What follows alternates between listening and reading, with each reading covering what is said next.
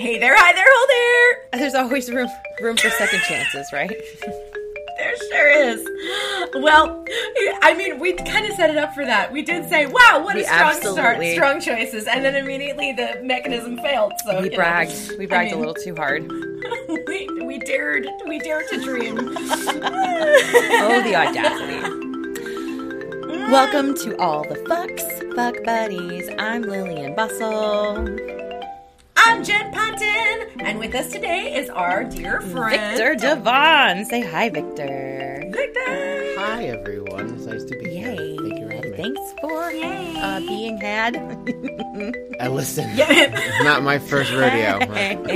Not at all. We're all being had. I saw a cup the other day, and it said, "As if 2 rodeos is enough to know what you're doing."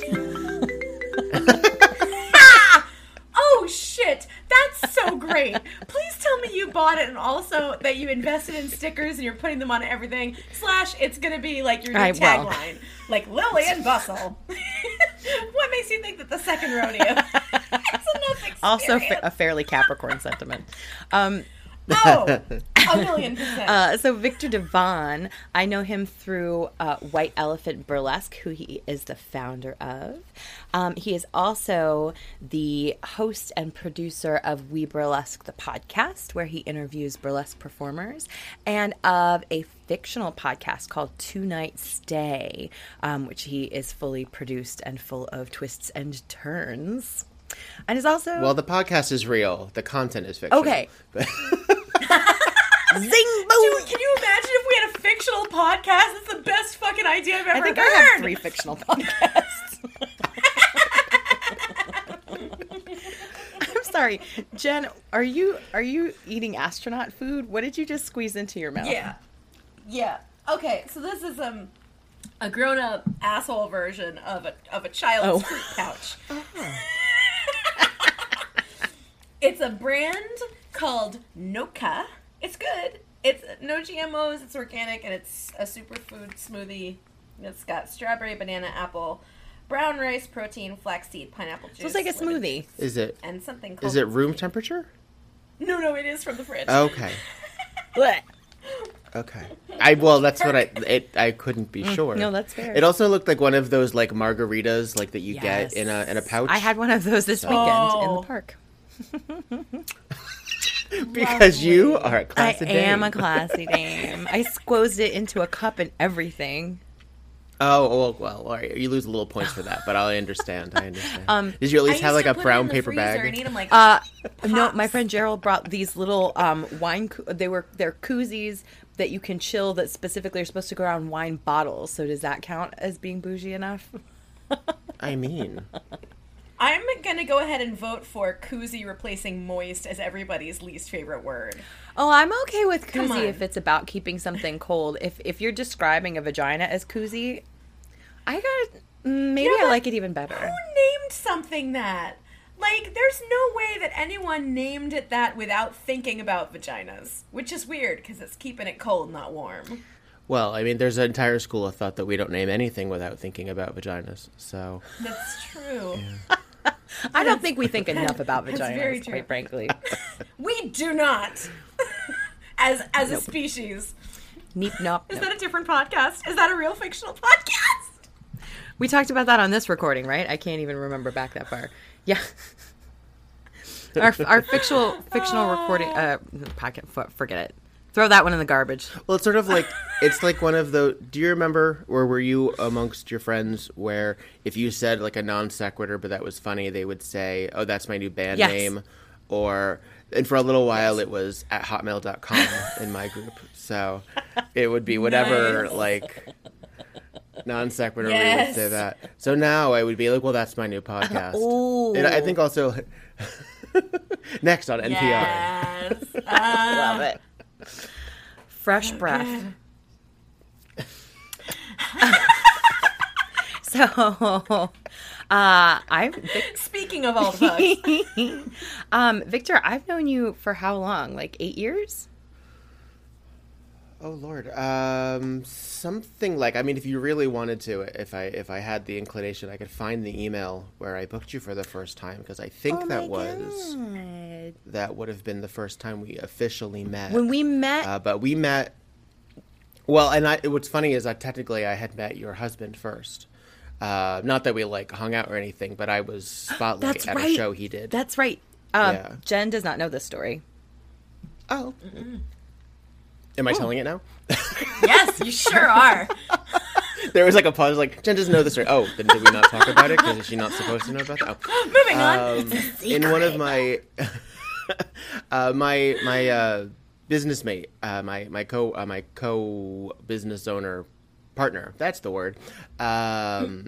He does theatrical lighting on the side, and we had an association with this group called ATC Studios in Clifton, New Jersey. And they have there's a conservatory, so you teach, you learn, and they do productions as well. And there was this original play that Kathleen Colley did called Journey, and I was brought in to do Spotlight because they needed it. And I was friends with Kathleen, and Matt, the lighting guy, was doing all of the cues originally, and Don was in the ensemble of the show Journey.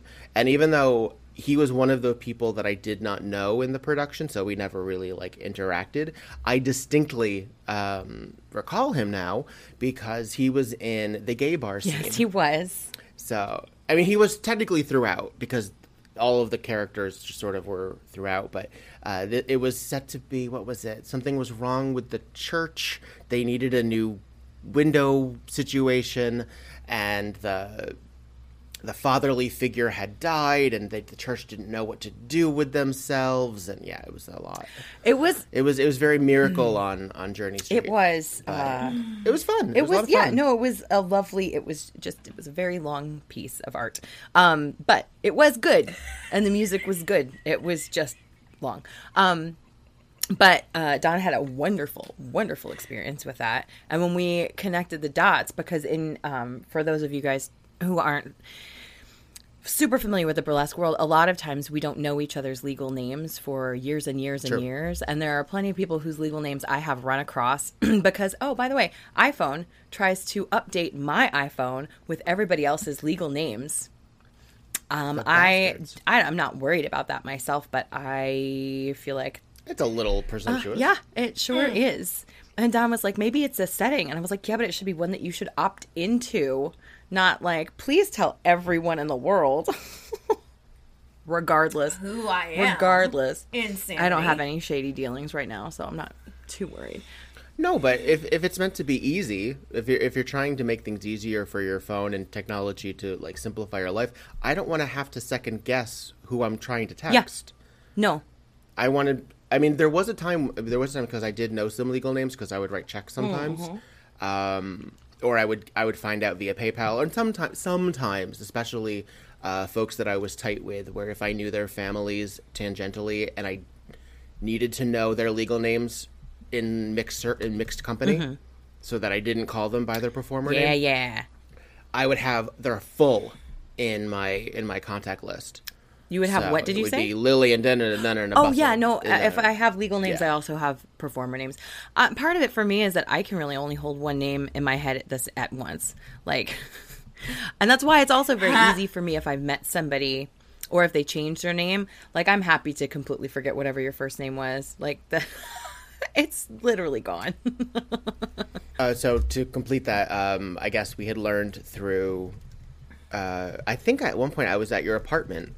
And there was a picture that was important to the play, and it was a bit of stock art of like a sunrise or a sunset. We're not quite sure because how could you know? And the theme, the moral of the play is be the light. And what is it? Be the light you want to see in the world, or something like that. On the journey.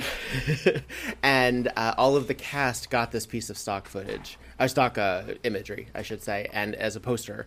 And I was in Lillian's apartment, going from the bathroom, and their office door was open, and on the wall was that. So I'm like, why do you have that? Because I can only think of about maybe 30 people in the world who if I was like, that. I just liked it. Well, and my favorite part of it is that the kerning is off. There's an extra space in the phrase, Oh my God, Virgo. And yes. I mean, I don't care. I mean, I'm not bothered by it. I just find it funny. Like, I'm one of those. Like, it's an exclamation of love. I'm not one of those people where if I see like a bathroom tile floor and it's gently askew, I kind of like it. Like, I'm that weirdo.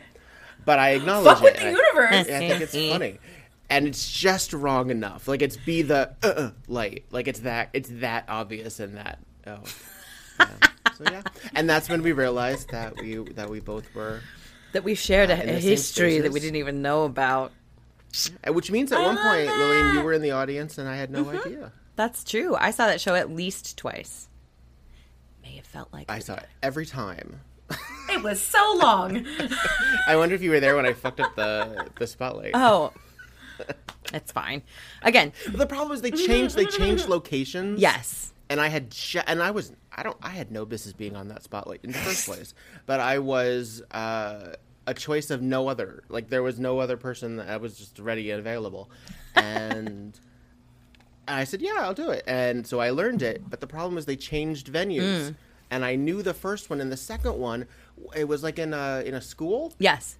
And a lot of schools have like built-in spotlights. So we weren't using one that was like contracted and then rented. This is one that was like the big freaking huge ones. We had those. We had those at my high school. God, I loved them. The sound they made when you turned them on, and then when you opened the iris. Oh, yeah, they would get so hot. Yeah, I loved it.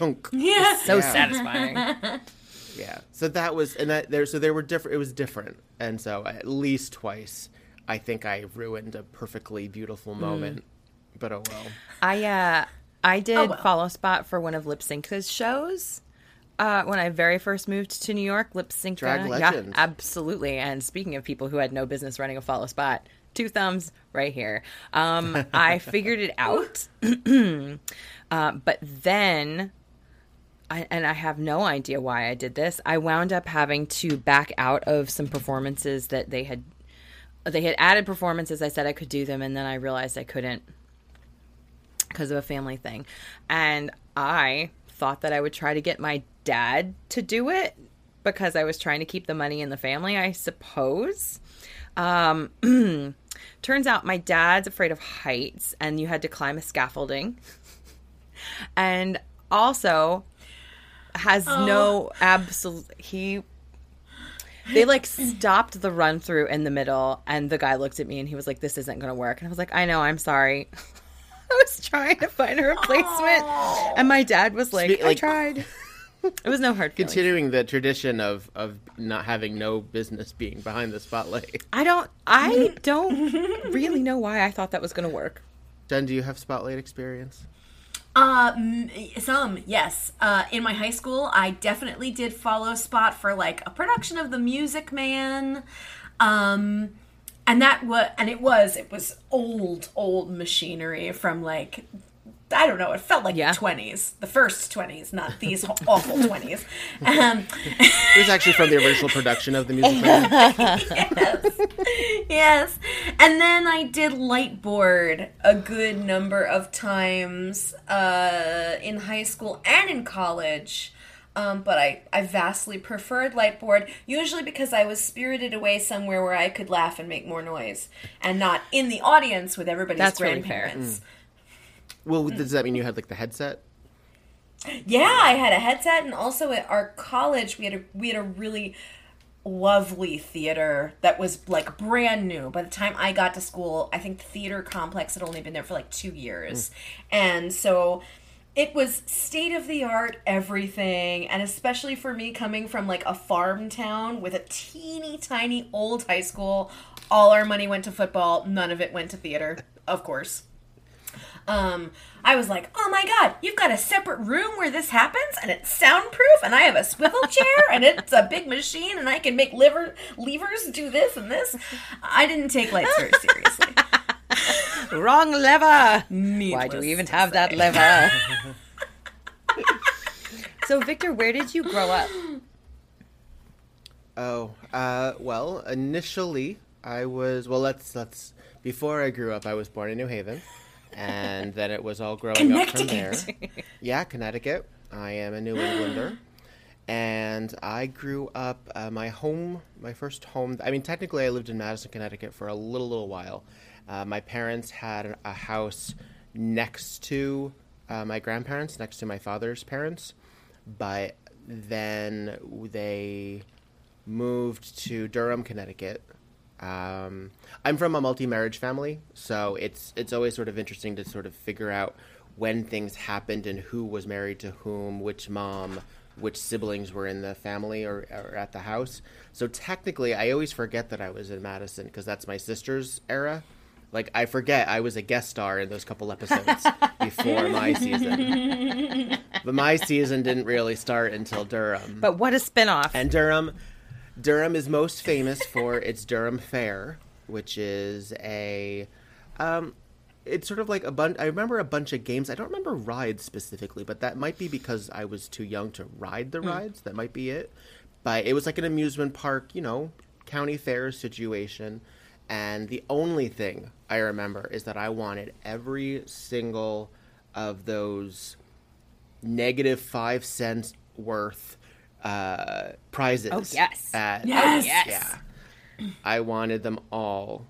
And sometimes, they were plastic and rubbery. And my favorite was they were these foam lizards. So they were just like, it was like maybe like a strip of foam like you would get like as insulation for an air conditioner. But on a wire. But it was, but on a wire and manipulated and made to look like a lizard that you would walk. Oh, yeah. Yes. They were so fun. Yeah. I know exactly what you're talking about. And the point was you wanted to get as many different of them because then you could make them all walk like a bunch of poodles, and they came in different colors, and that was the thing. And I've never seen their like again. You could have been the Lizard King. I could have been. I am the Lizard King in a weird way. Gather that. And then when I was 9, the family split into another mini-series, and we moved to Plainfield, New Jersey, which began my tenure in New Jersey. And I lived in Plainfield until I was 18, just under 19, and where I moved to what was West Paterson, New Jersey, which is now Woodland Park, New Jersey. Oh, yes. Oh, yes. And then that brought me to Totowa, which then eventually brought me to Riverside, California, in a weird roundabout way. Boy. You've only been in California for a couple years, right? I did the back and forth for about 3 years. And then last year, I was supposed to bring the car and all of my possessions. And I flew right before the... Lockdown? Whatever. Well, it was lockdown, but it was specifically the threat of not being able to travel, at least internationally. And then suddenly there was like, well, maybe we shouldn't even do it state to state.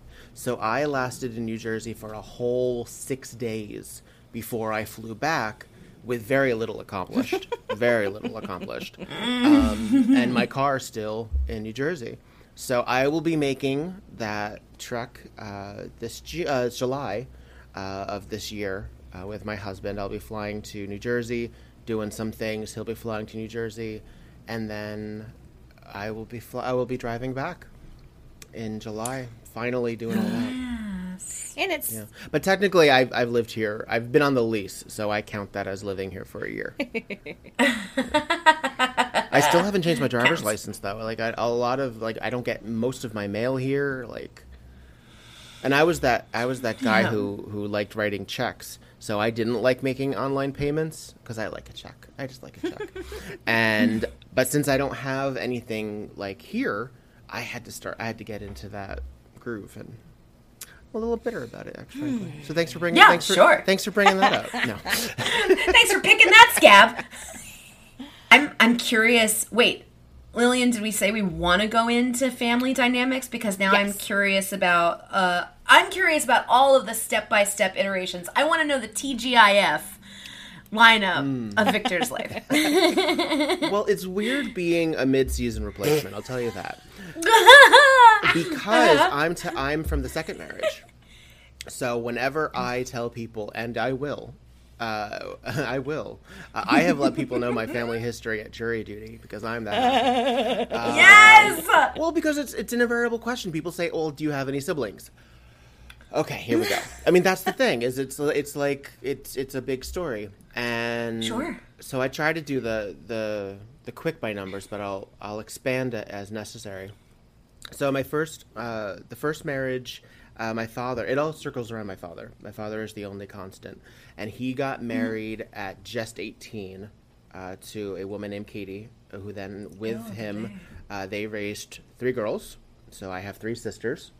And I don't do the whole half thing. I don't do that. Mm-hmm. So they're just my sisters. I used to do the step thing. I don't do that anymore either. So...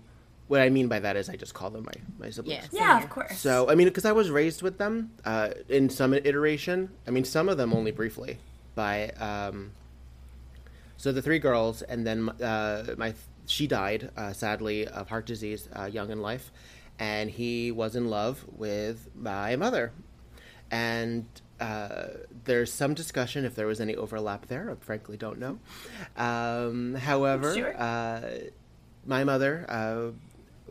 Jane Elizabeth Erasmus was a very, as I understand it, a very feminist, strong-willed, and somewhat bonkers.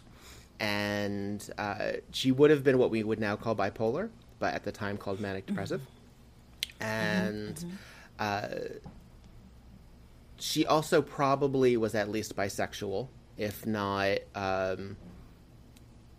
getting married to a man either to please her parents or to, further something in herself. But she did have a son from her first marriage, who is my brother. So we're up to 4. Those keeping a track. And then after a miscarriage, they had me. So I think I was tried for. From all accounts, I was tried for. Why they needed to try after 4, I couldn't tell you. Like why that was something that they really wanted to do, but that's what it was. So inevitably, and I don't mind expanding on this, but unless you don't want me to, through my mother did not survive her mental illness, and took her life when I was just under the age of 3. So it's something that has always sort of been part of my life. And always sort of something that has been fodder to deconstruct. Like that'll last you forever. Figuring out your mother's motivations and the family dynamics that there were. And unfortunately dealing with the fact that she probably was a very difficult woman to live with. And a very difficult woman to have as a mother. From several accounts, my siblings say that she would have been really cool with me. She would have loved the fact that I ended up being a theatrical queer person. That would have been, I mean, I'd love to think so. But unfortunately, most of my knowledge of her is tertiary, because it's through photographs and it's through, frankly, siblings who were not that much older than me and a father who just wasn't really paying attention. So, So very soon after that, my father's never been single. So he very quickly got remarried to, he just can't be single. He got married to the woman who did end up raising me through my young years, and who I'm still close with. And if I refer to my mother or my mom in the present tense, that is who I refer to. It's a woman named Joyce, who is an immigration attorney and minister. She's lovely. I was raised by very smart people. My father is a minister and a philosophy major. Like I've brilliant parents, and it's probably where I get my verbosity from. And so Joyce raised me with my father, and she was the one who came to Plainfield with my father when that split happened. The only one of my sisters came with us, so that was when that really adjusted. So Durham was 3 sisters, a brother, and me, and then Plainfield was me and a sister and them. But you're the youngest of everybody? Of that time, yeah. Uh-huh. Yeah. There's another like my sitcom, they just kept throwing things at it, and they're like, "Let's add a kid." Leighton. Wow, spice this up. What if get a like, Cousin Oliver. Somebody's pregnant, but also there's a pizza shop in this one? Well, will they or won't they? Oh, spoiler! Apparently, he always will. So, well, and Joyce also had 2 adult sons who I never lived with, but who are around. In fact, one of them still lives with her. They work together through the immigration service, and the other one still lives in Connecticut. So we moved to Plainfield. As long as the love shall last, my parents, their marriage dissolved after just about 9 years. And my father married the woman that he had fallen in love with during that marriage, which is why I say there may have been a little overlap earlier. Yeah, sure. Foreshadowing. And then he married my stepmother, with whom I have 2 technically stepsisters, but my sisters, one of whom Lillian knows as Ellie Favola, who is a cabaret singer who's worked with White Elephant Burlesque before. yeah. And is one of who I'm still very close with. I tried to be. I'm pretty good with all of them, except my brother, who's a Trump supporter in South Carolina. But What's a numbers game, man? One of them was going to have to be bad. Yeah, right. I know. Well, oh my god. Yeah. And one could argue nature versus nurture on that one, because again, our mother, would have not been cool with that. Yeah, not even a little. But her parents were very conservative and frankly fucked her up pretty good. A lot of Catholic guilt, really messed with her about the divorce. And if she did have repressed sexuality, which she did, frankly, my father has confirmed that. Listen, I mean, that's rough. 1982? Well, yes, dealing with that through 1982, but she died in 86. Yeah, that's a different time. That's a different time. Yeah. But I remember you saying that your family was pretty chill. Like, you came out pretty young, didn't you? Yes, and I really could have come out a lot earlier. I'm assuming you mean my sexuality. Yeah. Not as a debutante. As a debutante, I came out at the proper age. I came out at 16 officially, and then I came out again. The thing about being a gay guy specifically is that you sort of always come out. You come out every time that you talk about your relationships, or you talk about like I come out every single time I tell a Lyft driver that I'm married.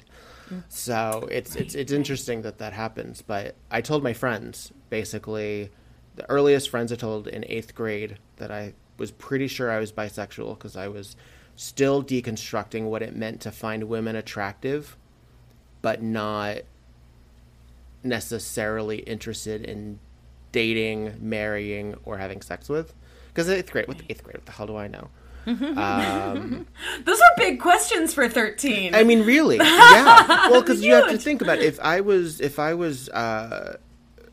predetermined, my cat's making noise. If I was predetermined to, or not predetermined, if I was pre-inclined to have a lot of female entertainment figures at the forefront, not the least of which being Madonna, who, I mean, frankly, in 1990 is a drag queen. I mean, yeah, absolutely. Super high femme, sure. the eyebrow. Breathless Mahoney is the closest thing, frankly, to a human Jessica Rabbit at that time.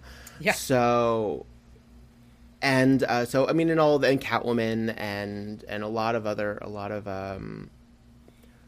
semi-fictional, but mostly the women behind them as well. I was a big fan of old Hollywood actors and things. Again, heavily made up, very drag, and being told that meant that I was attracted to them.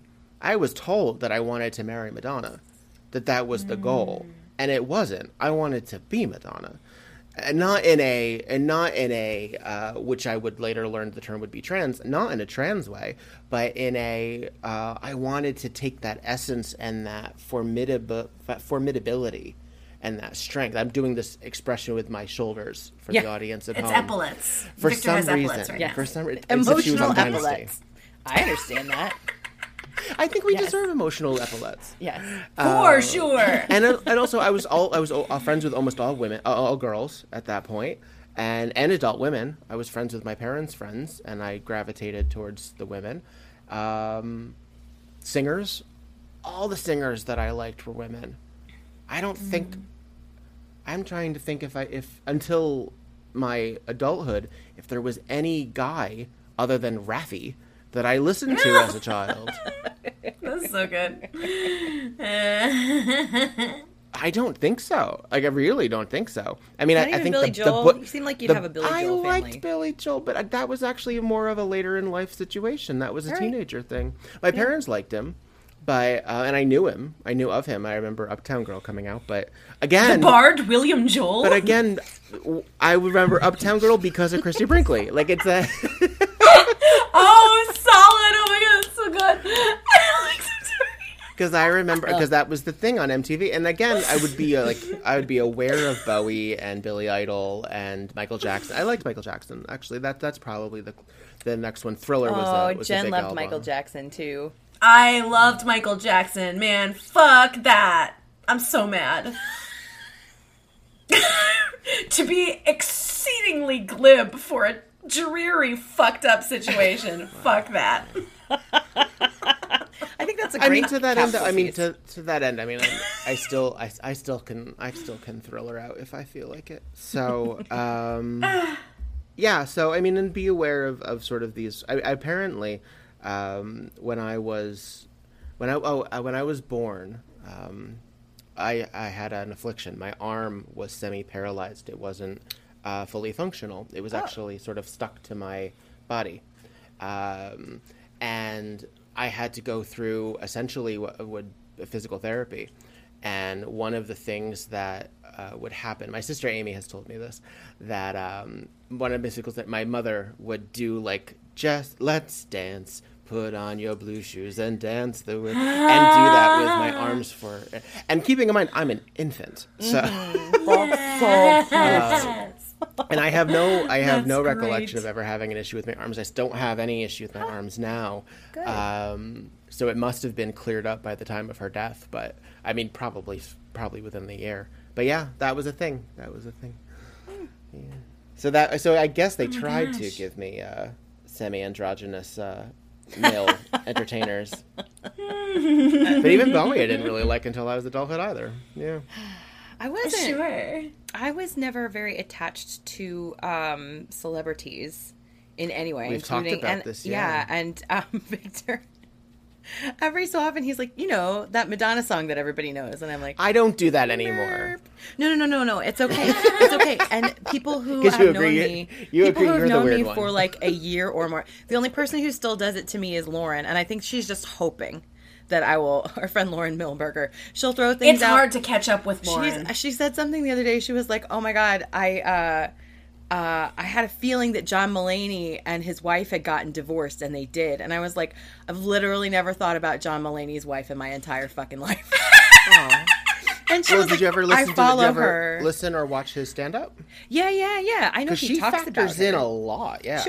Sure. But I mean, I think more about, the Jewish American princess stuff. But Lauren follows her on Instagram. In that moment, I've heard the joke, and then she's disappeared. She's gone. Got it. She's not in front of me. She's just I don't know her name. A device. Right. She is. Don't give her a second name, because then I definitely won't know it. No. Like, Mike Birbiglia does that. He talks about his wife, and then he's like, I call her Jen. Her name is Jen, but he calls her Moo or something like that. Anyway. And you're like, well, now I don't know either of those names, so I will erase them. And one of them is more of an utterance, really. So yes. Her name is Well, that was the yeah, go ahead. Yeah, no, just anyone who's known me for very long knows that I don't have pop culture references. In spades, I don't have them. For a while, that's all I had, because I didn't have any... I was already okay. So my siblings have a lot of idiosyncrasies and a lot of behavioral stuff that they went through, and as one does. And I wasn't interesting, and I didn't have any. I was boring, and I didn't have any. Eventually I had the gayness, but I didn't have the theatricality necessarily, and I didn't have the topics. I didn't have any way to infiltrate a conversation or make people look at me or pay attention to me. And I wasn't a song and dance kid, per se. I did do some community theater, and I did do a couple of school things, but that stopped at puberty. Stopped. Really? Because suddenly people started saying that my mannerisms were a specific way. And I became very self-conscious about the way that I spoke. And I became very self-conscious by the way that I moved. So, and if you ever catch me really drunk, you will basically get a good approximation of what that was like.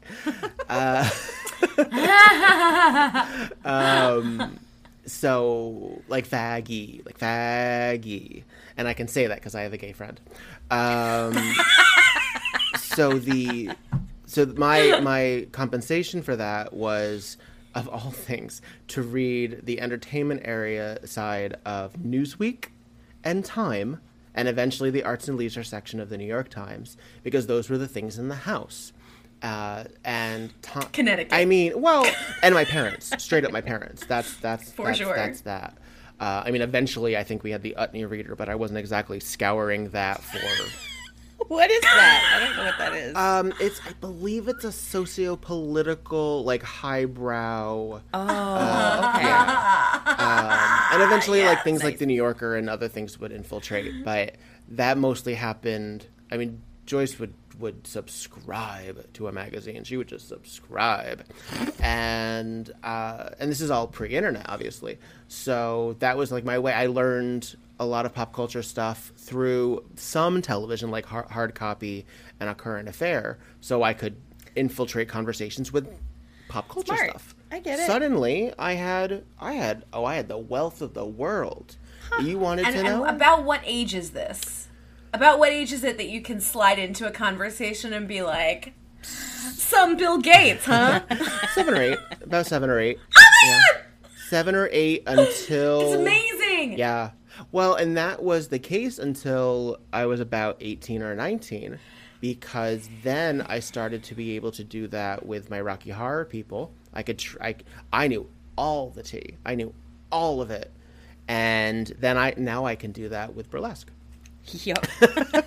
I mean, I still know it to a degree. I mean, I think we're at the height, maybe not since Hedda Hopper. I think we're at the height of pop culture awareness and blind items and people saying what people like getting in people's business because of the internet and Twitter and things like that.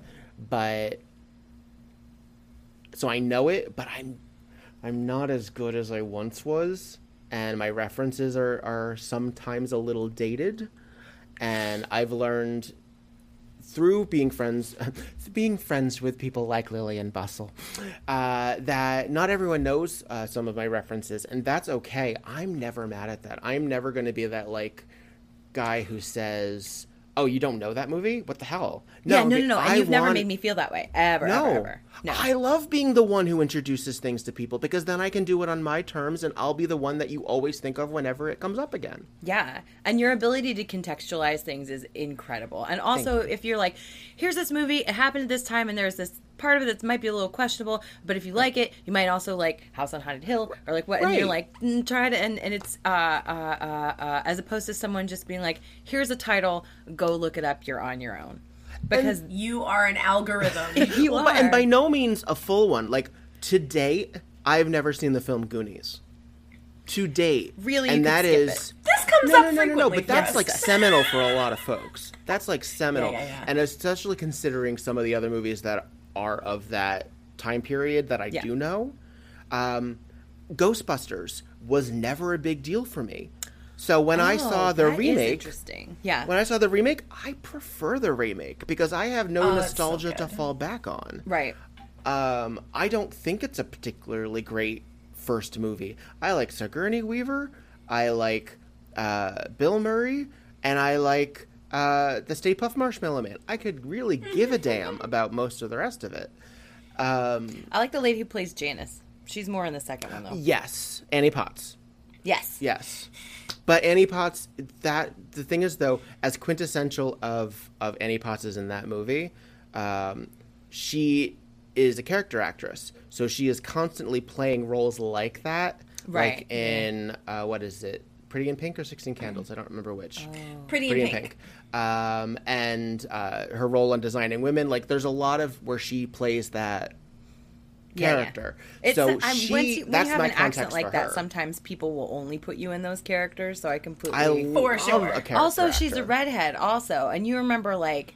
And I can't remember her name, but I bet you know who I'm talking about. The chubby redheaded next door neighbor who she just passed away like maybe last year. Oh yeah. That wasn't Mrs. Garrett, but the one who was like that. She was Conchita. the next door mom on Small Wonder. Yeah. Conchita. Is that Farrell? Conchita Farrell? I can see, but yes, but yeah, I see. And if you do want to watch Goonies, I would be fascinated to watch it with you because not recently, but like within the last 3 years, me and Jen watched Conchata it. Farrell. Yeah. Conchata. Yes. What a darling. Not to be confused with Edie McClurg, who also played a lot of those roles. No, I love Edie McClurg. And who also I enjoy. Yes. So great. Jen and Andrew came over, and Don and I watched Goonies with them, and like Andrew was like, "Boy, there's a lot of plot holes in this. Are we cool with the fact that this sloth character, we're all just okay with this? How are we? It's kind of racist against Italians too." So it's very hard if you cannot like fully suspend disbelief and be back in that time. You may want to watch it. It might make your teeth hurt. I'm able to suspend. I mean, I watch, and I'm also under no illusions that classic movie means good. Sure. Formative films don't necessarily have to mean successful in the grand scheme of things. Sometimes things are just a moment in time. Right. Yeah. Well, I was just bitching about St. Elmo's Fire and what a train wreck that is. Oh my god, but you didn't actually, so we didn't beat this out in the episode last week, but I really truly want to hear about your experience with it. St. Elmo's I only Fire? saw a couple. Yes! It's not even worth putting time on this podcast. I have an entire fictional podcast about how much I hate this movie. And it's called Firing St. Elmo's Fire. St. Elmo is fired. Sainthood denied. I mean, we could start with Andie MacDowell and how her face doesn't move, but that's not already. That's not what makes the movie terrible. Her face doesn't move. Oh no, okay, so not through like a Botox situation because she's fairly expressive with some other things. So you're saying she's just non-expressive? I think she always looks like a worried Saint Bernard. There's. Oh my god! I mean, it's been a minute since I've explored my Andie MacDowell collection, but I hate her. Oh, do you really? I very much hate Andie MacDowell. Yeah. I constantly confuse her with Minnie Driver. No, I like Minnie Driver. No, but they both have that curly hair situation. Both, yeah. I mean, they do have different faces, but they're also like popular in the same moment. That's fair. And they both have this iconic dark curly hair, and they play similar roles. That's fair. So, well, there's a good 15-year difference in them, though. I think. Is there? I think. Andie's older? I think so. At least in terms of the movies that she got came on the scene first. Much older, because I think Circle of Friends was Minnie Driver's first big thing, and that was 90s for sure. And then Good Will Hunting. Yeah. Mm-hmm. Yeah. Maybe that's why I think Minnie Driver must be so old, because I think that she was Andie MacDowell and then just became Minnie Driver. And I'm like, how are you still playing 30s? I have conflated many an actor in this way. Absolutely. Mm-hmm. I mean, that's longevity. Just get another actor everyone thinks is you. And then that's your icon status. So, Victor, I think that's what happened with Renee Zellweger. Oh, yoinks! Have you guys watched her recent endeavor? I can't remember what it's called now, but it's super almost like film noir-y, where it's the girl from Zoe's Extraordinary Playlist is the protagonist, and then Renee Zellweger plays this character where it's exactly like Indecent Proposal, where she's like this powerful businesswoman, and she's like, I'll give you this like millions of dollars for your startup medical tech company if I can fuck your husband or if I can have him for a night. But he's not allowed to tell you what we did. So I'm only on episode 2. Oh, I think it's called If Then. I think you're right. Is that Netflix? Is what they did like bury a body? Because I feel like we can all mostly guess what they did. If it's an indecent proposal situation. To be. I mean, things are being revealed bit by bit, but it is certainly not just sex. Whatever it was. What if? If Then was the musical, right? Yeah, with Idina Menzel. Yeah. See, it's all in there. See, it's all still here. Yes. I can do it. It's I can all do it. There. Where we were supposed to believe that Idina and Anthony Rapp were lovers. And that's like that's sliding doors too, right? Isn't that essentially? Yeah, it's the same sliding doorsy thing. Which I love is like a relatively unremarkable like 97, 98 rom-com with Gwyneth Paltrow. Right. And that's becoming like a ubiquitous expression. Like, oh, it's like sliding doors. Even people who have never seen Sliding Doors. Yeah, there have to have been examples cinematically of... I saw it once. I saw it once. I don't remember any of it except that in one reality she's brunette and in one reality she's blonde. And thank God. Because otherwise, who could keep track? Well, I mean... It's all the same. It all ends in goop. So I want to know what the tentpole pieces of pop culture for you have been. Oh, the tentpoles. Oh, so I was a highly latchable child when it came to fandoms. So early on, I would make fan fiction, and I would make stories that continued films or took them in a different direction. I didn't know that was what it was called at the time, and I didn't have any nothing was sacred. Like my favorite film of all time is Clue, and I'm one of those folks who, if somebody says, "Can you believe they're going to remake that?" I don't care. Sure, remake it. I'm not one of those people who thinks that it erases the. I didn't care if people remade Rocky Horror, and that is gospel to me. Mm-hmm. But the thing about Rocky Horror is that there are so many elements of it, from audience participation to dressing up as it to people thinking it's a bad movie. I don't think it's a bad movie. So there's so many things to sort of latch on to. Clue is similar in that way, even though it doesn't have, although people tried Rocky Horror Clue and that varying success. It's a big thing here in California, I've learned. There's a lot of folks who I'm like, oh, you were in Rocky Horror. Which Clue character did you also play? Because that was a thing. What? That makes sense. It sort of tracks energetically. It's very, but yeah. It's it's weird in the sense that Clue is edited in a very different way than Rocky Horror is. Rocky Horror has these... I mean, yes, there are some major Clue scenes that take a long chunk of time, like the dinner scene, the time in the study. But even the time in the study requires people to go racing across. And so the idea... and I've seen a staged production of it. I saw Sally Struthers as Mrs. Peacock. At the Bucks County Playhouse, which was an adaptation of... Yeah, it never went anywhere.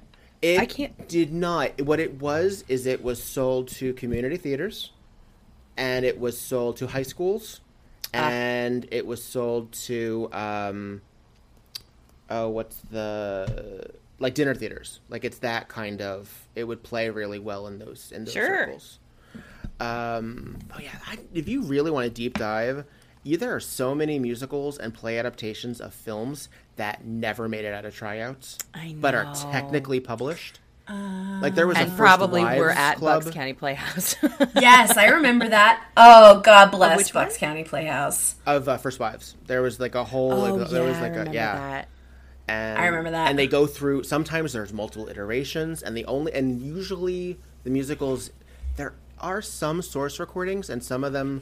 I remember when The Little Mermaid was supposed to be a musical in the early 2000s, and they did a demo reel. They did a demo tape of it, and some of it is in the final Broadway version that happened in the late 2000s. A lot of it is not. And the reason for that is because it was rewritten so many times because it got pushed aside for Aida. So, they decided what they wanted to. Oh, hell. Well...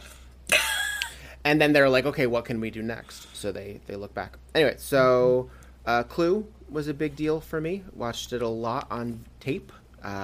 Yes, it was shown a lot on TV. Every once in a while, mutual friend of Lillian's and mine, Anya Keister, will say, "Oh, did you watch it a lot on Comedy Central?" Like, girl, I saw it a decade earlier on like NBC. Crazy story. Anya Keister, who I don't believe I've ever seen perform, but I know her stage name because of Lillian. I learned through Facebook that Anya Keister and I went to summer camp together. We went to Girl Scout camp.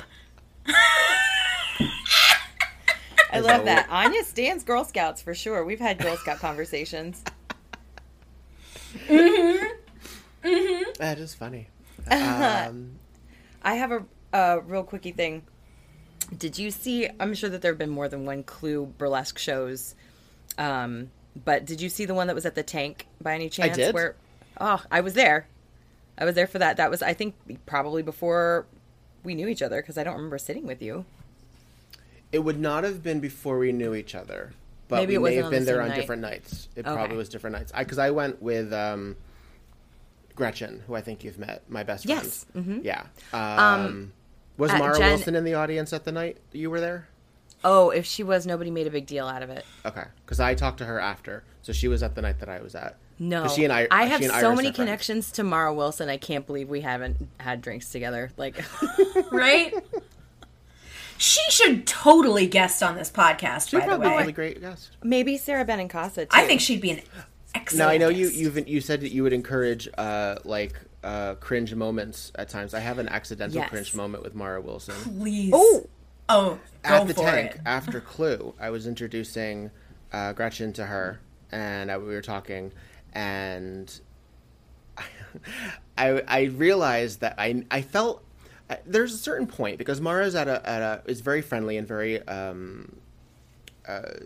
very personable. Yeah, very personable. And at one point I said, I think I'm taking up too much of your time in my head.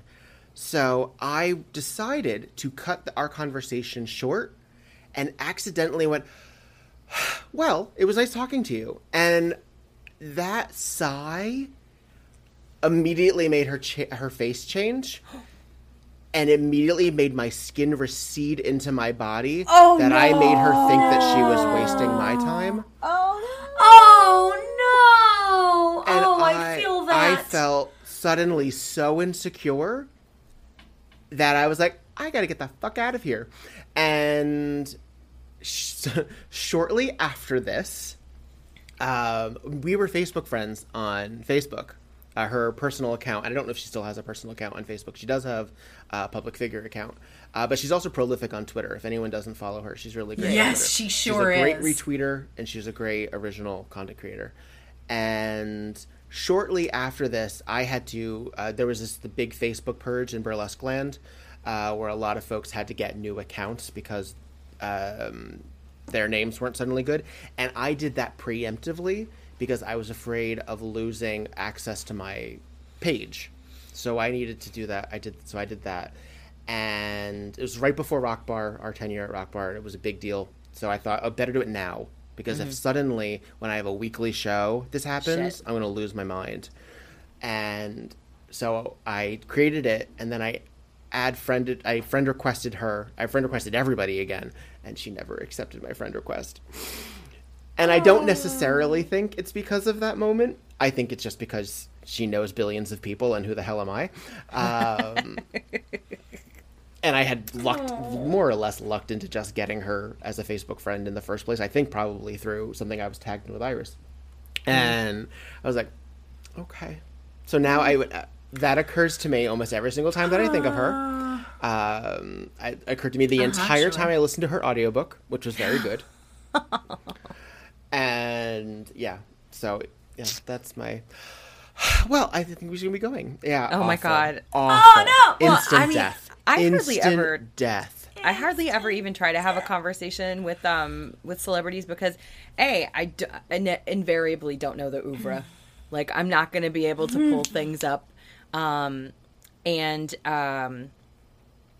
I just don't know how to chat unless there's something specific. Like, I had a fun thing that I wanted to chat with Patton Oswalt about when I met him. But yeah, very, very, very rarely. I'm usually just like, hey, dig your work. Or with Mara, I'd be like, we have 1 million people comment. Love your Twitter. Peace. But to have an actual conversation, I'm often with someone who is good at doing that. Shauna is a perfect example of someone who can talk to literally anyone, and who shoot crumbs. Famous Broadway actress, and she was also on Walking Dead. And her name isn't Golda, but it's Tova Feldsha. Yes, Tova Feldsha. From Kissing Jessica Stein, that's how I know her. Oh, yes, also from. We went to the Walker Stalker Con. We went to the Walking Dead convention, and Tova Feldsha happened to be there. Yeah, she was the president of Alexandria. And there was nobody at her table. And I literally stopped in my tracks, and I was like, you guys. And it wasn't one of those that you only had to pay if you wanted to, like, talk to Elvira in general, or some of the main ones you had to pay. But with her, you only had to pay if you wanted, like, a picture or if you wanted to buy something from her. And she was so happy that we went up and talked to her. And Shauna was just like, doop-a-doop-a-doop. And she was like, doop-doop-doop-doop-doo. And then they were best friends. And then she was like, here's my friend. And I was like, I don't know things, but I think you're great. Shauna, tap back in. Well, sometimes, I think sometimes celebrities or at least notable people, if not celebrities, because I think Tova's famous, but I wouldn't call her a celebrity in that realm. Sure. She's known. She's certainly known. She's also really good on Law & Order. I recently rewatched some episodes of those. But if you talk to some folks, I think they kind of find it. There's always that sort of like, are they going to mention my work? But if you don't, I don't know if that's necessarily expected or gets in the way of just, bullshitting. But do you not think of yourself as a good bullshitter? As someone who can just talk to anyone? So if I'm fine if I don't know who the person is. For example, I see. Don's that gets in your way. boss. Well, I get a little if it's somebody that I like, and if it's somebody who I know is famous, but I don't know what they've done. Sure. For example, Don's boss, we went to his wedding in North Carolina, and there were a couple of very famous hockey players there. And at the time I was smoking cigarettes, and this other hockey player bummed a cigarette off of me. And I came back, and Don was like, where were you? And I was like, I was just talking to that hockey player that you introduced me to. And he was like, you were outside for a half an hour with enter a famous hockey person's name. Like Wayne Gretzky or some shit. That's the only one that we can That's think my of. only. No, yeah. For sure. He's young. 3 theater kids, we've got nothing. He's young and notably one of the very few black people in the NHL. Okay. And Black Wayne Gretzky, got it. Please don't ever go up to somebody and say that to him, whoever this person is. That's his favorite. No, but he's a very sports is a perfect example. I don't know anything about sports. Even if it was Wayne Gretzky, I probably could bullshit with him because I don't know or care about what he's done. And this person, we were just talking about him growing up in Canada and how it is to be in the States and away from his family, and what kinds of bourbon he likes. Basically, he was completely putting the moves on me. But we wound up hanging out with him till 4:00 in the morning, and then we're viciously hungover for the actual wedding. But yeah, when it's I met Jim Gaffigan one time. I got very tongue tied. I just don't know what to say. You know what it is? My mom used to whore me out to get fucking autographs as a kid. When I was a child, not actually whore me out, but she would be like, no one says no to a little kid. And I would walk up to people who I didn't know, and I would be like, can you sign this? And they said, no, soap bother me. opera stars who were like, you have no business watching this soap opera, you tiny child. I have to say, one of my biggest there's no excuse for this faux pas, And a Virgo and Capricorn are going to be very, very disappointed in me for this. But there's no excuse.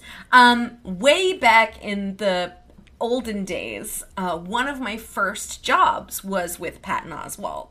And, like, I knew of him, but I didn't know him. And I remember it had sort of dimly occurred to me, like, oh, you should do some research on, like, who's mainly in the cast.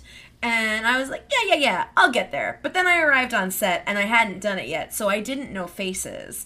And I ended up, we were shooting at this little teeny tiny studio in Brooklyn.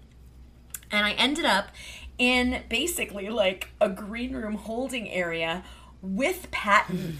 and I was trying to get the Wi-Fi working. And I look over to him, I'm like, hey, do you know the password for the Wi-Fi? And he's like, no, I've been trying to get it myself. And he's like, let me go see if somebody knows. I'm like, oh, cool. And then we start rehearsing the scenes together, and I'm like, oh, fuck, that's Patton. God damn it, I knew I should have Googled this sooner. But here's the best part. Patton and I have now been friends for the last 10 years. Because you immediately put him on the same level as you. Right. See, there was no hero worship. I wasn't, you know, just like stumbling all over myself, which there are only a few people I would do that with. At this point, like, I've gotten pretty good at keeping my shit together. I would say the biggest challenge of that was Jeff Goldblum. Without question. Who among us? Who among us? But with Patton, it was great because we just worked together for that whole day, and then, like, he followed me on Twitter and shit, and he would send me messages, and he's like, I just saw you on TV, and I got so excited for you. And I was like, oh, that makes my heart explode. Right. And, like, so, yeah. So, it's a lovely thing that can sometimes make a relationship. Sure. But you also and didn't, like, very green you also didn't, like, huff an expulsive sigh in his face. Oh, no. I did not. I'm not. That's how I'm going to say goodbye to you from now on, Lilia. Well. We tried. I know. I think we've been talking for like 5 minutes. I think it's time to hit the dusty trails. That's it. We're good, right? We're good here? Okay. Good? Is that a take? All right. Peace. I think I've only met a few notable folks, like, outside of contact. Like, I met I was at a couple parties. I had a friend who used to work for Drowsy Chaperone on Broadway. And I loved Drowsy. I did too. And God, so good. I went to it was sort of like a what do you call it? A Joanne Worley going away and Cindy Williams coming in party at this very fancy restaurant where, let's just say, the Cosmopolitans were free, and I got very, very, very, very drunk. God, I miss parties like that. Oh, God. And I was hanging out with the Aviatrix, whose name I believe is Keisha. It's been a little bit. Later known as the Dragon in Shrek, and on Broadway. And so we were I was like, I really like the show, and it was a lot of fun. And Bob Saget is just hanging around. There are pictures of me with Bob Saget, evidently, who was excellent in it. Might I add, he was so good. Bet he's so good, incredible. And I was so glad I saw Bob Martin though.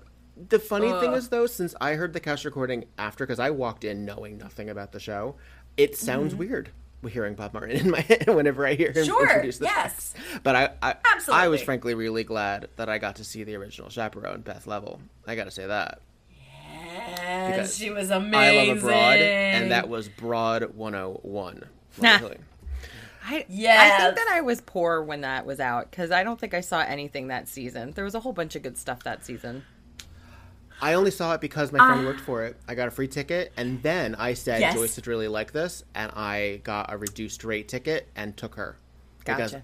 Because that was the only way I knew it. Yeah.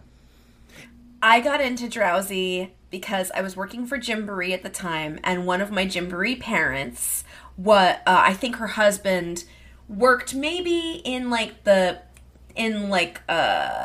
of the PR firms, and she was going on and on about the show. And actually, strangely, Victor, the person that you remind me of most, like you look like you could be brothers, is someone that I call my twin, my dear beloved friend Ricky Ray, who is a composer, a musical theater composer.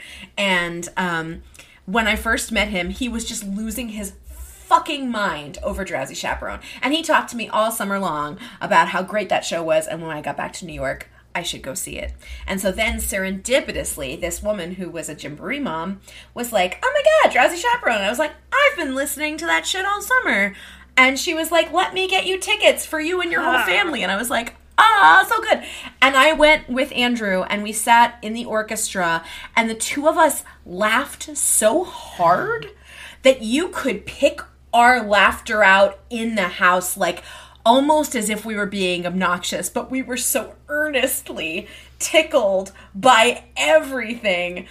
And we got stared at. We had pauses that lasted for us. I mean, it was embarrassing, but also so earnestly so good. That's how Lauren and I went to see Curtains, with David Hyde Pierce, and it's entirely like theater jokes. The whole thing is theater jokes, and we were screaming, but not performatively so. It was just very funny, and I could tell that the people in front of us were annoyed, so we like tried to hold it back just a little bit. And at intermission, the guy made a point to come up and said, just so you know, we're moving because of you two being so obnoxious. And we were genuinely taken aback. Because I was like, how dare? Have you never been to theater before? It's not like we were the only people laughing. It was a very it's not like it was Les Miserables. Like it was... Right. Yeah. Right. Ew. So, fuck them if they can't take a joke. That's what I'm trying to say. And you know that the performers must have been over the moon. Oh, we had 2 jokes that were delivered directly to us. Yeah. They were not bothered by our reactions. Nope. Mm-hmm.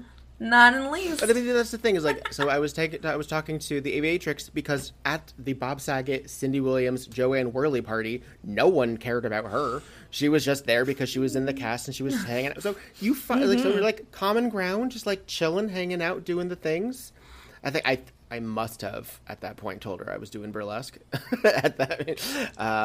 Yes. And so it was just really, I think there was a few folk. I guess what it is just sort of like finding common ground. And if you come up on it as a fan or as someone who like really, what did I see? Oh, I met the America's Top Model when the first cycle that they had guys as models, and there was the very buff one who everyone thought was going to win, the girl who everyone's like, well, does she win in the cycle where they finally bring guys in? That seems a little weird. She did end up winning. Sure. And then the thin femme faggy one, and who I'm pretty sure he'd be okay with that description because he is thin and faggy. And his name is Corey, and he's known in Philadelphia, and I was at a show in Philadelphia, and he was just hanging out because he was like a judge for like a song singing competition. And we were just talking for a little bit, and at one point I had to break the mask and be like, by the way, I don't usually say this, but you totally should have won. And he had like this moment of like, thank you. But also I didn't want to like that be the first thing, so I did admit I may have like forced small talk for 5 minutes before I said that. There are worse things. And then huffed in his face and walked away. Yeah. It is kind of your thing. Can you think of any specifically like cringy or tender-hearted moments about either your time in Rocky Horror or when you first started doing burlesque? Cringy or tender-hearted? Well, it's funny. Rocky, there was a very strange experience being in Rocky Horror. I did it for 7 years, and there was one overlap year with that and burlesque. For those who don't know, White Elephant Burlesque originally was comprised of Rocky Horror cast members, and I was sort of, I guess in a weird way, I was sort of like a teen idol situation for a lot of audience members. I didn't know that, and I didn't have the wherewithal to really be a dick about it, which I guess is a plus. But I was young and lithe and handsome, and when I was young and had beauty and grace. And but I always had like thighs, and I always had an ass, and I was always like curvy even as a thin guy, even when I was significantly thinner. And I had a bunch of girls, specifically girls, it was never guys. My Rocky Horror experience was very heteronormative, oddly. And it is. Although what's funny is that I dated 3 men through Rocky Horror, but it was all incidental. Like, it was all like cast situation. But well, you know, there's a little Angelina Jolie in us all. So I think what it was is that, like, learning about my strength and my power on stage was sort of incidental, because we were just friends. We were just friends doing a movie. And then you had to take into account that we were also, like, being watched by a lot of times folks younger than us or our age, because I gotta say I had probably more confidence at 18, 19 than some that were watching it. And sort of being exposed to that, I had to sort of be taken aback from and go, that was odd to learn that, and then to sort of learn there was a responsibility in being recognized. That was fun in an odd sort of way. In terms of sort of feeling awkward about it, I guess I learned a lot.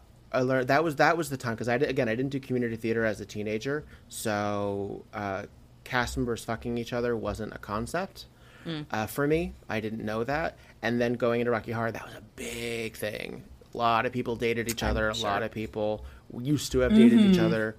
And I joined the week after the September 11th attacks. So there was a big cast fracture. There's a lot of folks who left after that because there was a big blow-up argument that I was not present for because I wasn't on cast, about how to handle the first show. Because obviously September 11th was on Tuesday, and they were expecting, okay, well, do we do a show on Saturday? What if people yell inappropriate things when the tower falls with Frank and Rocky? Like, there's a bunch of jokes that are extraordinarily in bad taste already that that can be adapted. Yes. And there's a certain group of folks who go into the audience with the purpose of offending people, or a purpose of saying the worst thing. It's no longer just about calling Brad and Janet asshole and slut. It's about making pop culture references about people who have died, right, or people that are going through something. Well, I mean, there are opportunities. There's Hopatootie.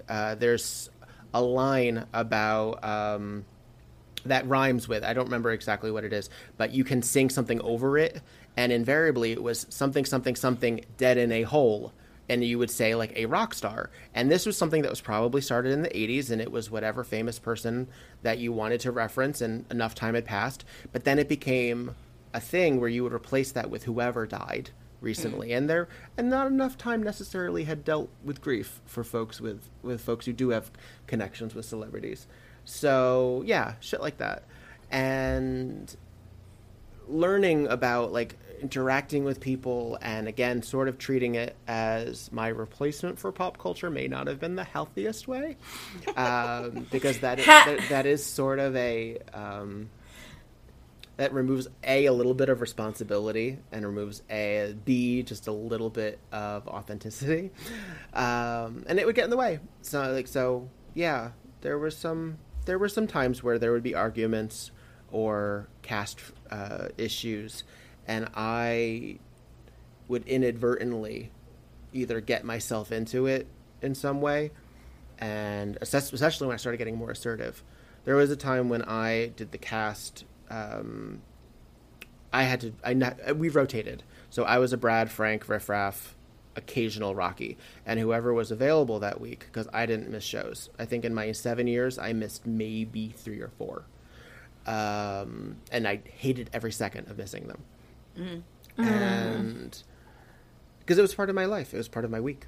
Yeah, it was the end and beginning of, and it becomes your life when you do. I mean, it was the only thing I did for a while. That was my thing, and that alienated some of my high school friends because they weren't in it, and they were like, "Well, all you care about and talk about is this," and I'm like, "Yeah, you're right. It is. Oh well, like I don't know how to solve that for you. I don't care about your gymnastics. I don't care about your this. I don't get mad at you about that. No, but you talk about flag corps all the time. And the thing is, though, but to that end, that doesn't mean that you shouldn't have to also be mad about it. I mean, I knew what the hell I was talking. Sure. Like I knew how to compartmentalize. We've all been in that sort of situation for sure, where the friendship is changing, and like it's nobody's fault, but it's everybody's fault, and like there's resentment on both sides. But at the same time, you're like, I love this new thing, and I love it with all my heart, and I found all these people who I feel so close to. When I started working at Busch Gardens, it changes every day. Yeah. Of course. And there's always something new to then talk about. Right. But just to confirm, the Rocky that you were doing was the live performances in front of the screen. Correct. Movie in the front of the yes. Great. Sorry, Lillian. Go ahead, Lillian. Oh, what did you say? Just like when I, it's well, you said that your cast was kind of straight, or your experience with the. I was in a cast where at one time I was the only gay man. Okay. Most of the men, and it was a very heavily populated male cast, were some of them were sort of like aggressively, and I wouldn't necessarily know that till later, but like aggressively straight. Like that was so straight for Rocky Horror. Like that was the joke. Theater does crank out some toxic masculinity. Yeah. And there was some overlap. There was a pansexual male cast member, but his sexuality was almost like Liberace quality, where it was sort of forgotten that he was a sexual being, and where it was just sort of like an affectation almost. It was like a personality. Right. And then when it became a reality in very negative ways, because he would then be gropey. We'll just say gropey. And sort of use his pansexuality as an excuse to say, see, I can touch boys, and I can touch girls. Isn't that great? And we're like, well, yeah, but you still need people's permission. And he was eventually thrown off cast.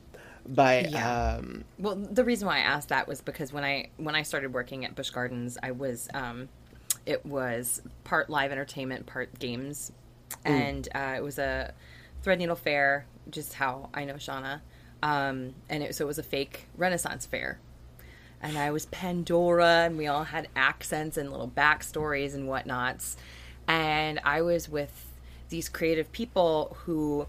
I was gonna say I found queerdos, and I knew that that's where I belonged, but half of the people weren't out yet, so I hadn't even found that. But I knew what I found before everybody was talking about it, I guess. You knew, you felt it deep inside. Right. It felt right, and I didn't even necessarily know why. And it was like these people do have the same like Monty Python references that I have. These people get the weird jokes that I make, and I like their jokes, and we all understand each other, and that pulled me away from. Oh God, I had so many friends in early high school, but it really did. It helped me realize that I had grown out of some people. Well, that's really rough. That's really rough, especially because if you are a weirdo in high school and you create your social group, it's already a special social outcast group that you're then pulling from for a different one, and it sort of feels like, well. Sorry, I'm abandoning you for the cool outcasts. Right. Yeah. I hope I never made anybody feel like that. But at the time, we're all just scrabbling to figure out what's right for us. Mm-hmm. And it's for sure. Again, like you said, every single moment it could be something different. So, yeah, I miss those stupid, gross, sweaty days. I mean, so much. And then if you get into like legit. Cringe. I was Trixie, which is the lips at the beginning of it, and I was fabulous. I was gothed out. I did the trick where you take 2 fishnet tights and you make a bodysuit. You take one pair, you wear it like legs, and then you cut the other side, the feet out of the other one, and you cut the crotch out and you put it over. Big goth trick. And and Look at Jen, your mind is blown. Jen's like, what? Oh yeah. So blown! And then I had on like Shit! Probably like my my Fredericks of Hollywood dream corset from Floor Show, probably. Wonderful. And I was just doing my fabulous thing, and I was in some heels, not even like a character shoe heel. I had no business. And I was dancing, and I decided to do a chair trick, and I totally slipped off and fell on my head because I was upside down. Oh, no. My response to that was to laugh at it and do it again. Yes. And sort of be in on it. And this is why you are who you are. I didn't hurt myself the first time I fell. I hurt myself the second time I fell. Oh. I injured myself a couple... I used to have a cartilage piercing in my ear. Mm-hmm. And it was the double spike, like the devil horns that would go through. And let's just say pool scene is a lot of fishnet legs. Oh, shit. Oh, no. Nothing happened. It didn't rip. There's no body horror in that regard. But it happened where it got caught more than once.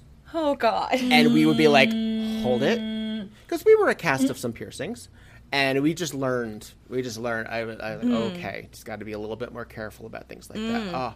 And I did actually, like, I don't want to get too gross, but I did hurt my finger and my fingernail specifically during a show.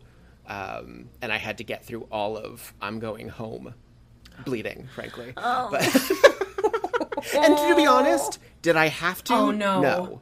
But I had to. Of course not, but you did. Of course you did.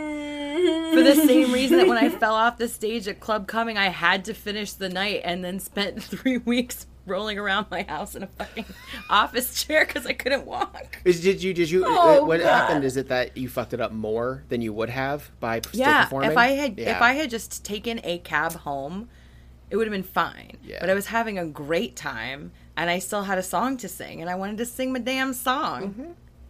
And then I left at like 3 o'clock in the morning. Anyway, whatever. We all make decisions. Yeah, but it's also it's a twofold. It's both filling out the contract, like finishing the job, and also our fulfillment. It's that I want to keep doing this. Right, exactly. And I was in enough of a shock where it didn't. Oh God, I hurt like a bitch the next day. I'll tell you that right now. But we have adrenaline in the moment, and it's. I just like I gotta keep going. Yeah. Oh, I'm sure. I can't think of any particular instance, but I was rough and tumble, early Victor, early burlesque. I was throwing myself around on shoes that I shouldn't have walked on. The joke was our friend Kurgan, who most burlesque people would call a stage kitten, but we referred to as a stagehand because we didn't know that term yet. We would say, okay, Kurgan, who were you afraid of tonight? Who were you afraid would hurt themselves tonight? And it was almost always me, Regina Stargazer, or Anya, who was our classically trained jazz and ballet dancer, who could do amazing things, but frankly probably shouldn't have on some of the stages that we were on. Oh, God. I mean, we were working at a lot of conventions, and conventions love a sectional stage. No. Yeah, I've put my heel through a bunch of those before. They're so shoddy.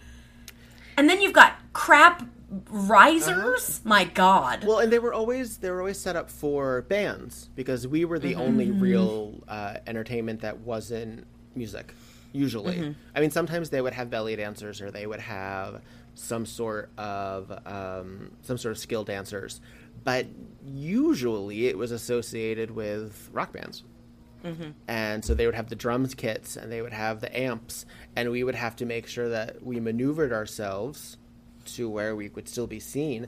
And invariably, people would use the floor, and the lighting people would be like, we can't see you. And we're like, well, we can't perform on the stage. I don't know what to tell you. The audience is too far away. So, yeah, dealing with that. And then we would perform in conference rooms and hotels. Yes. And in front of whiteboards. Oh. With dry erase. And my favorite part of that is one of the rooms, well, not my favorite part, but a notable part, is that whoever ran that room would draw lighting equipment in dry erase. So good! Pointing at what was our stage area. Yes. So that everyone, the audience were sitting in rolling office chairs. Those were the seats. So you'd hear squeak every once in a while. You know, I don't know if that's called paying your dues, but it was certainly what we did. What we did. And there are some relatively successful burlesque performers who have gone on to great things where I'm like, never forget where you came from. Including myself. I have a crown and sash, but I remember when I skinned my knees on hotel carpet while dancing to Pass That Dutch. I remember that. Do you remember that? Because I do. Because carpet and fishnet, not a great idea. No. Not a great idea. Victor, I would love to know a story from really any time, but I'm thinking like definitely like adolescence, childhood, 20s, where you shot your shot or you regret not shooting your shot, but like something tender like to your a missed heart. opportunity situation? Yeah, preferably like interpersonal, but it could definitely also be like experiential. Yeah, going out on a limb. Yeah. A grand gesture of some sort. Oh, we love grand gestures. Grand gestures. For some reason, the only thing that is immediately coming to mind, so if it's not what you're thinking of, let me know. When I was in Rocky Horror, as I said, I was the only gay guy. Eventually, I realized that I was not the only gay guy. Just one person was more or less closeted.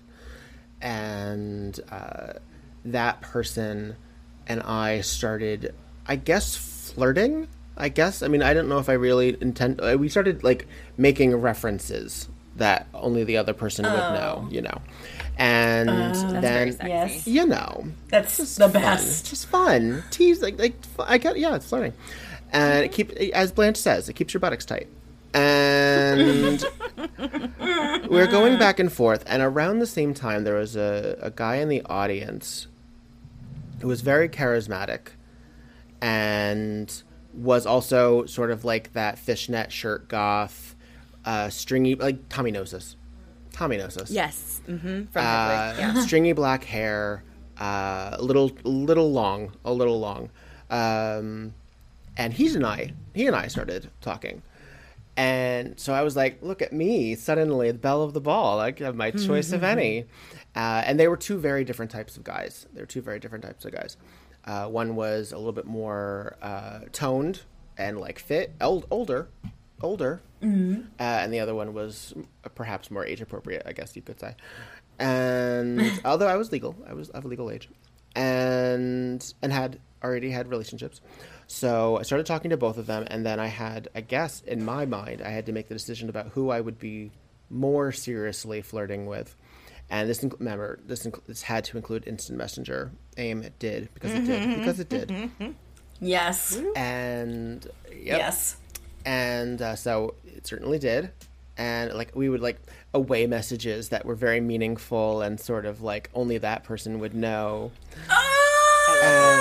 Favorite. Yeah, it was really. Oh God. It was a really intense like month. Yeah, right. Of course. And also keeping in mind that I had been in a relationship before that really failed, really sucked, and sort of fizzled. And I was 19 or so. Yeah, 19. And suddenly there was a boy that liked me. A different boy. Look at me. Balancing. And hot dog! I know, right? And he was very theatrical. He was a classically trained ballroom dancer, and met through Rocky Horror. All of these people I knew through a form of Rocky Horror, because that's all I did. And he asked me if I would be interested in dating him, and I said, I don't know. I kind of have this. I was too honest. I have kind of this thing for this other guy, and I don't want to be, a dick about it. And so I didn't date him. And then I was going to make my move. And then guy number 1 and guy number 2 started dating. So I lost access to both of them. No! And I said, oh, okay. Great. And that hurt a lot. That for some reason hurt a lot. That sucks. It did. No. Well, because the week before, not even like a month or several, a week before, guy number 2 had invited me after the show to come back to his place and sleep over. And it was literally as vague as that. There was no predetermined of what that would end up meaning. There was no promise. There was no... Even, I guess there was implication, but there wasn't necessarily like, you have to, or else. Right. And I was like, okay. And keeping in mind, I never had like a bad boys phase where like guys who were mean to me and that was a turn on. Never happened. I don't like mean people. Good for you. Well, but this guy kind of did that. Like a little. He seemed to be very, very insistent on letting me know that his priorities were a little bit more important than mine. So, and also he didn't like Madonna. Big fucking red flag. Big mistake. Huge. And not even did he not like Madonna, he did not like Madonna. He did not. Ugh. And I was like, all right, but you like me, and therefore I have a lot of self-esteem issues, and Transitive property. Yeah, I have to... Anyway, so he invited me back, and it was a big deal. It was like, because it was like a full week. We knew it was happening. My best friend knew it was happening. Gretchen knew it was happening because we did Rocky Horror together. We all, like, it was a big plan. I was vague booking about it on LiveJournal. Like, it was all... Yes. It was all ready. And I did the show, I think as Frank, and we went to the diner after, as we were prone to do. And so at this point it was maybe 2 a.m. almost 2 a.m. And well, no, if we started at midnight it would have to be almost 3 a.m. Shit, almost 3 or 4 a.m. And the idea was that I was going to get into his car and drive to his place and then spend the night and eventually find my way home. I didn't drive at the time. And I was all ready and we were like footsying under the table, and I started to get like, I don't really want to do this. So I said to him, I'm going to go home. Are you all right is that if I go home? And he was like, okay, sure. And he sort of like, I guess if that's what you want to do. Clearly that was the shot. That was me shooting myself. That was me saying, okay, so we're never going to talk again in a romantic sense again, just so you know. And so I went home. Gretchen's father drove me home. And because he drove us to her place a lot, or to me first, or whatever. There was a lot of combinations of getting home.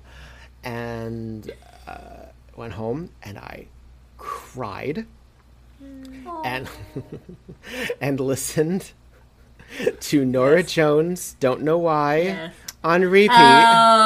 Oh, concur. Perfect. Over and over and over again, and thinking like, right, because the house, I left you by the house of fun. That's like me leaving you by the theater. Oh my god. Yeah, oh my god. Yeah. I love an analogy. And then the next week they were dating. Fuck that. And oh. And the thing is, I had said no to him because I thought I was finally going to go for the other guy. For the other guy. And it didn't happen. Fuck. And I was like, oh, okay, fuck. And then so I ended up dating. So I would like to point out that story about leaving him by the car. That was my emotional recall story for ATC when I was learning how to do a monologue. Yes. Tying it right back. And sometime after their relationship folded, I had gotten myself involved with guy number 3, And all along he was like, I don't know if we should, because you're still interested in guy number one, and I don't know. And he also did that kind of thing where he sort of made me feel, not stupid, but he made me feel that I don't know. Everything was like we were always running out of time. Like there was always like, I'm a little behind on everything. And I'm like, I know I'm a little behind on everything. I don't drive. I'm 19 years old. I've never had this. I don't do this. And listen, I know I've been about 8 years behind all of my life. Same.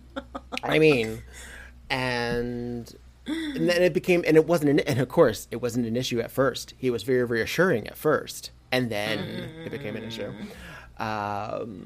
So eventually, he dumped me, and I started dating guy number one. Because invariably, well done. Coming back, coming back to me now. Yeah, and while that relationship certainly had its ups and downs, it is a formative one that would lead me to meeting Lillian's husband, and yes, and also therefore Burlesque, and his eventual breaking my heart led me to putting out some really good work, really good show stuff, really formulating what I needed to do, and learning what not to do in my eventual marriage. So yeah, a lot of shit and a lot of weird back ends. Next. Yeah, I mean there's a slightly more X-rated addition to that. If you wanted to know it. We do. Okay, so there Solidly. was an activity between guy number one and guy number two that eventually happened where I was present, because our relationship had gotten to a point where, like, he seems interested. Maybe we should try it. He smelled like cigarettes the entire time. No. And it just wasn't working for him that night. No. And I made the right choice. Well done. Well played. There you go. Well played. Yeah. I just have a quick interjection here. 2 days ago, someone liked one of my live journal posts from 2012. Is it like a Russian bot, or is it somebody you know? No, it's not anybody I know. I don't know that there's like sending bots out there to like try to get people back on LiveJournal, but it was chilling because I forget that some of my content from so many years ago is just out there. Oh yeah, I wonder if it's fine. I stand by everything I wrote on LiveJournal. I'm just saying. I wonder if mine's locked. I guess it would still be up, right? If you did not take it down, it's still up. There was at one point where I printed every single page at one point. Oh God. I know. I was that person. Yeah, you could order a book of it. Oh God, I can't imagine. There were services that would like bind they would print out your LiveJournal entries and bind them as a book. My friend Chandra got one. I'm here. Yeah, I'm here. Holy. Still here. It's blank though. It's blank, which means I must have friends only it. Yeah. Yeah. Our friend-owned business. But my profile is still here. Oh God, do you want to hear my quotes? Yes. Oh God. Yes. It's too late to correct it, said the Red Queen. Once you've said a thing, that fixes it, and you must take the consequences. From Through the Looking Glass. I'm pretty sure that's on my Facebook quotes page. Ani DeFranco. I could wake up screaming sometimes, but I don't. I could step off the end of this pier, but I got shit to do, and I have an appointment on Tuesday. That's actually very profound, but it's a song about abortion, which is not a thing that I will ever experience. So it's a little presumptuous that I identify with that. That you used it. I did. It's a theme. We like a theme. Well, but the thing is, though, there was a time where I thought I was stepping off the end of a pier, but I do have shit to do. And Tim Rice from the musical Evita. The choice was yours and no one else's. You can cry for a body in despair. Hang your head because she is no longer there to shine, to dazzle, or betray. But how she lived, how she shone, and how soon the lights were gone. Ooh. That is a beautiful phrase. That is very beautiful. But I was like 20. So. Right. And then a very long monologue from Kissing Jessica Stein, actually. Nice. Well, that's probably like from a deleted scene of Kissing Jessica Stein. Oh, from a deleted. Jesus. She does this great monologue. If you ever have the DVD of Kissing Jessica Stein, it may be on YouTube as well. She does this great monologue that was cut where it takes place on a boat, and it's very indulgent, and it's very like, this is a monologue, but it's so good. Thoroughly recommend it. And that's it. Well, I feel like those quotes were definitely a good button. A good like a naturally formed outcropping of a stopping point. Speaking of stocking point, probably a stocking point also. Also that. A fishnet stocking point. We usually finish up with recommendations, and I feel like you're going to have some pretty juicy ones. So whatever you want to recommend, whether it's an old favorite or something new that you found, or a brand of something interesting, or even like a tweet. Okay. I'm in the middle of a series I'm watching on Netflix. It's a show that's on, I want to say ABC. It's called Good Girls. And it has... was that the one with Christina Hendricks? Hendricks and Retta and Mae Whitman. Yes. We're in the middle of season 3. I'm still interested. I think Rob is phasing out. My husband. Only because it's getting to the point where it's like, how are you not in jail? And B, what else is going to happen? Jesus, you're just adding to it. It's very Weeds in that way, where it's suburban white women in peril. I mean, not Retta. Retta is the apparently she's the most down to earth, but not in a weird racist kind of way. Not like in a Stephen King, I'm gonna show the white people what to think. Yes. Which like Bagger Vance. So I think it's yeah. And she has her own shit. Like, she's dealing with her own issues with her husband. Like, I think it's very well constructed. And even though the situation is ludicrous, the decisions and choices that are being made within the ludicrous situation, I think are very well acted. And I think it's a masterclass in one of my favorite types of actresses, which is sort of that broad character actress that is witty and has excellent style, even if they're drab, like just like a way of carrying themselves. And I love it. So I've been enjoying that, and I will always recommend my favorite song ever is by Ella Fitzgerald. It's called Reaching for the Moon. It is on my list to be played at my funeral, even though I assume I won't be there. Although maybe maybe I'll hang it in the back just for that. I love that you have a funerary playlist. A couple. That is the most Virgo thing I've ever heard, by the way. Yeah. So if it... Gonna go ahead and just throw that out there. Whenever anybody asks what my favorite song is, that is what I tell them. It used to be harder. It used to be harder than that. But that I've decided it is one of the most... It also is... What's interesting is that at first it was just what I refer to as Victor's theme song. Because there is Victor, and then there who is when I play him. But I am him pretty much all the time nowadays. But that's when I realized, really, that the veil was that thin. When we both have the same theme song. So, yeah. Definitely check that out. It's Gershwin, I want to say. Hey. Yeah. Lovely. So there, I gave you a new and an old. Lovely. I don't have something blue for you though, but. Gosh, I don't really have anything right now. Oh wait, that's not true. Didn't you say you saw that great movie, St. Elmo's Fire? Yes, run out and see that. Okay, it's called Your Pretty Face is Going to Hell. And there's so many seasons of it, and it's super bite-sized. It was on Adult Swim, apparently. And it's all about, it's about demons in hell. But it's set up like an office. That's the whole conceit, is that they're all like working in this office together trying to make hell things happen. It's on YouTube. I think we're watching it on Hulu. Or it might be Amazon Prime, but either way.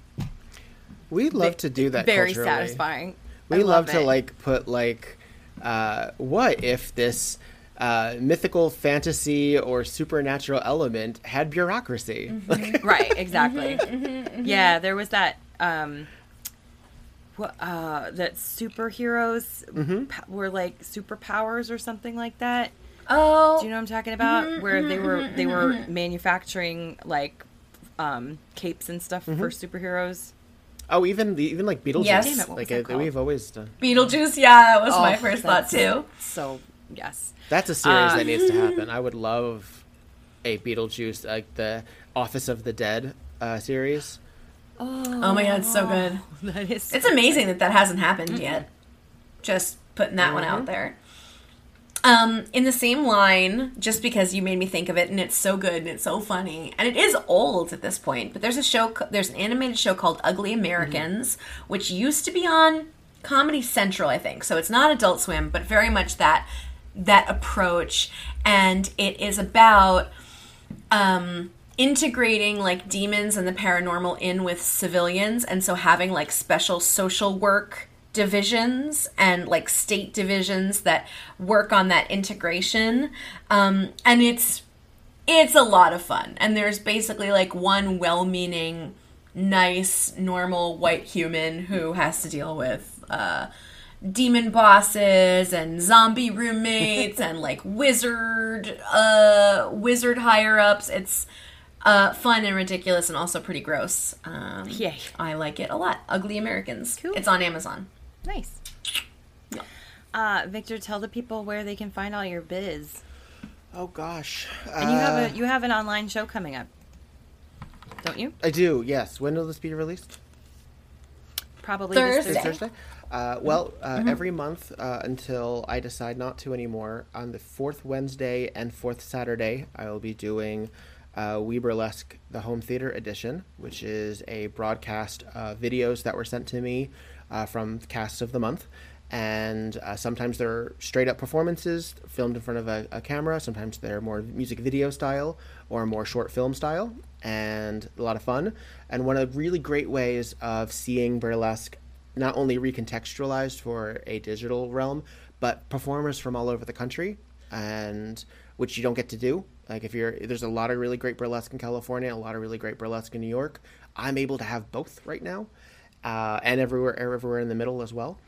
And so that will be for May. That'll be on May 26th and the 29th, and it will also be on the fourth Wednesday of June and the fourth Saturday of June. And you can always find me at weburlesque.com. That really does link to almost everything, so you can start there. And if you want me personally, I'm VIKTORDEVONNE on pretty much everything as well. I like to tweet as well. I like to Instagram. And yeah, We Burlesque the podcast is now a podcast network, which yes. Yeah. And ooh. I've been putting in other content. I have my first non-me show has been Egypt Black Nile, who is a very renowned burlesquer in California. And so she puts out content on Instagram Reels, and I've been mirroring them I've been basically archiving them on my own podcast network. And then my own series, We Burlesque, the podcast itself, is in season 5. And I want to say Lillian has been on it the most. I think. She was also the very first guest. So. Yay! Yeah. Fabulous. We'll make sure that we have Victor's contact info in the show notes for you fuck buddies. And thank you so much for joining us today, Victor. My absolute pleasure. You are a joy and true Earth Sign King. We love you, fuck buddies. Be well, and we will talk to you next week. Thanks, fuck buddies. Thanks, fuck buddies. Bye-bye. Bye-bye.